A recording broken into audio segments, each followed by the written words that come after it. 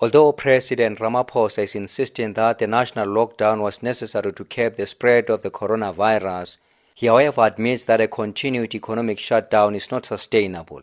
Beauty salons have since lodged a court challenge after not being allowed to operate for over 80 days.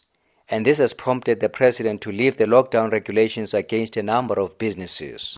Cabinet has decided to ease restrictions on certain other economic activities. And these include restaurants for sit-down meals, accredited and licensed accommodation, with the exception of home-sharing accommodation like Airbnb, conferences and meetings for business purposes and in line with restrictions on public gatherings, cinemas and theaters to be aligned to limitations on the gathering of people, casinos, personal care services, including hairdressers and beauty services.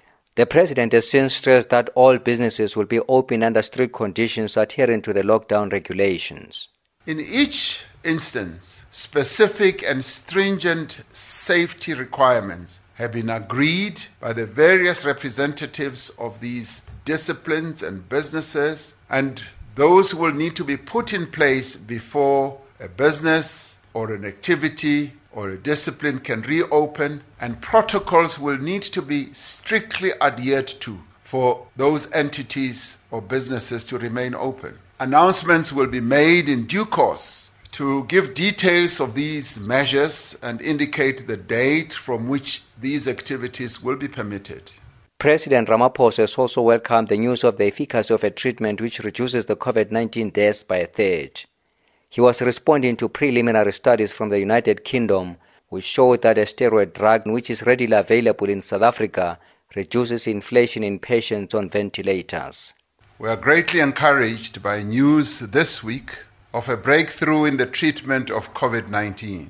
The Department of Health and the Ministerial Advisory Committee has recommended that this drug can be considered for use on patients on ventilators and those who are on oxygen supply. We believe that this will improve our management of the disease among those who are most severely affected. And he has also weighed in on the current spate of violence against women, saying it is regrettable that the war has been waged against the most vulnerable section of our society. As a man, as a husband, and as a father to daughters, I am appalled at what is no less than a war that is being waged against the women and the children of our country. These rapists and killers walk amongst us. They are violent men with utterly no regard for the sanctity of human life. In the past few weeks, no fewer than 21 women and children have been murdered. Their killers thought they could silence them. But we will not forget them, and we will speak for them where they themselves cannot.